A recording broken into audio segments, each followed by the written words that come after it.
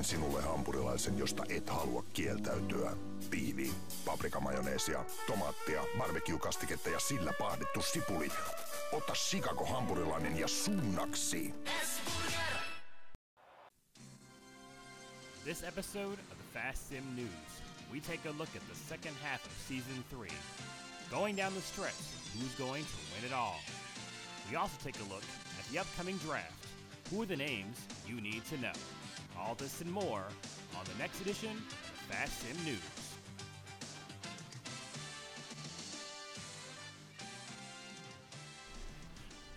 Episode 8.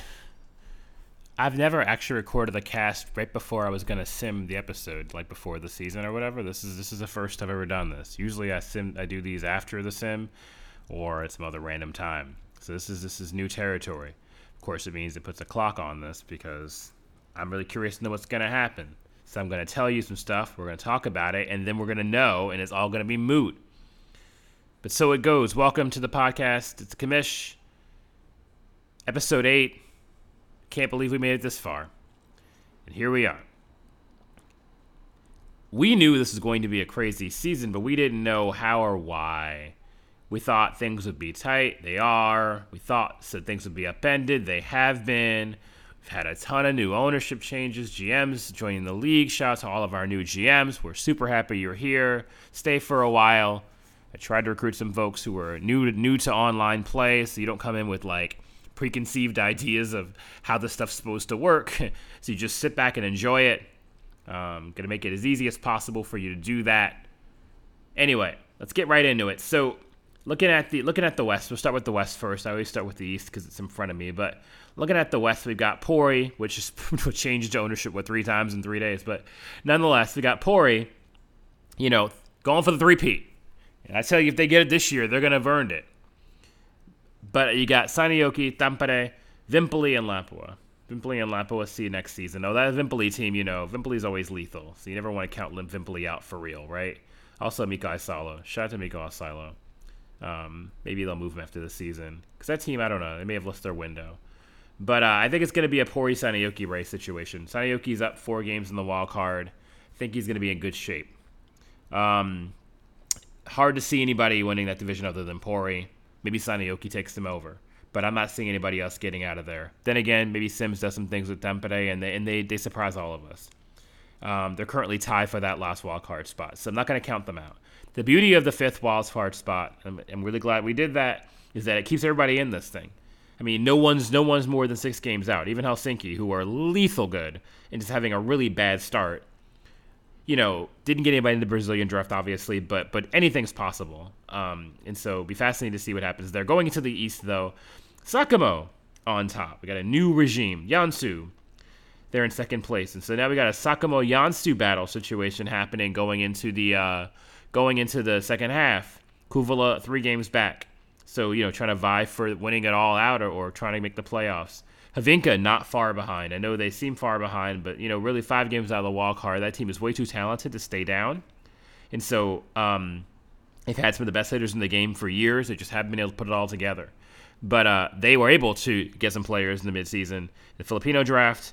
And so, like we saw last year, where a team, in 3rd or 4th place came out and ended up making the playoffs, I would not count the Havinka team out.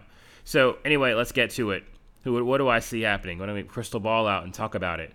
I'm going to say it's going to be, our playoff teams are going to be Sakamo, Jansu, Pori, Seinäjoki, Kouvola. I was going to say Havinka because I wanted to be a contrarian, but I don't doubt that Kouvola team has been sort of waiting for a while to break out.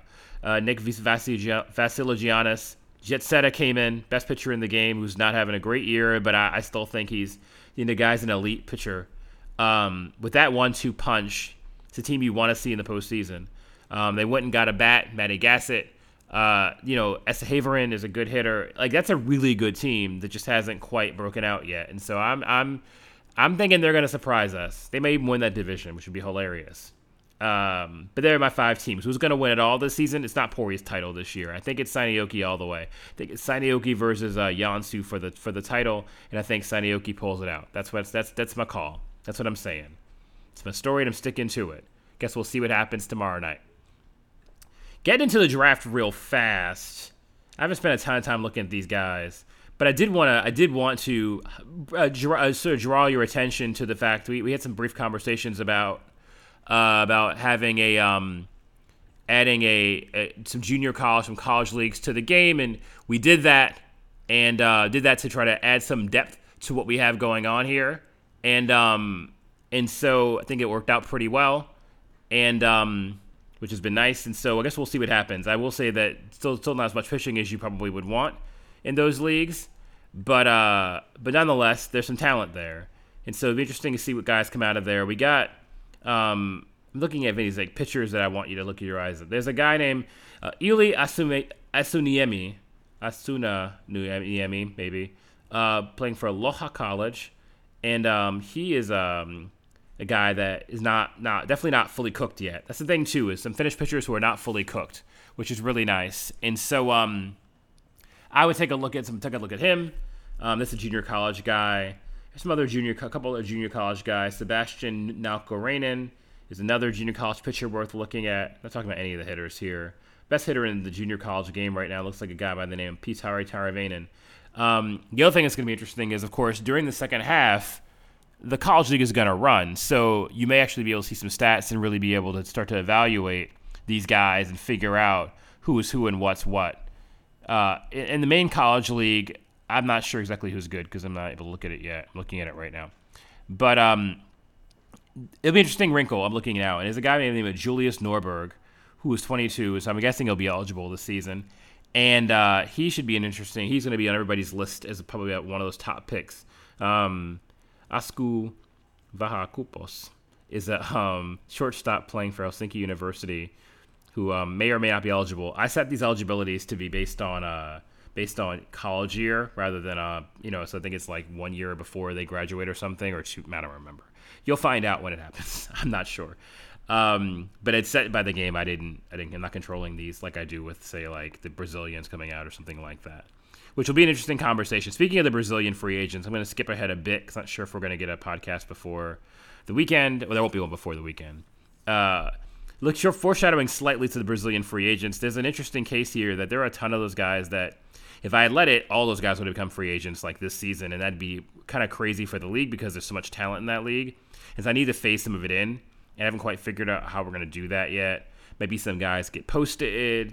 You may figure something out. That's a TBD, but I just know we don't want to have all of them just jump into the free agent pool at the same time. But there's a lot of talent down there, and so we need to figure out. I'm loath to ask for feedback on this, but it is something I'm thinking about, and I'll post it when I have a better answer. I'll try to keep it straightforward and not too complicated, though. It'll be something in game, I'm sure, but something I look forward to. But speaking of looking forward to, I am super pumped for the second half. I'm even more pumped for the draft, and I'm really pumped to see what happens afterwards with some of these teams, with our new blood and seeing what you can do.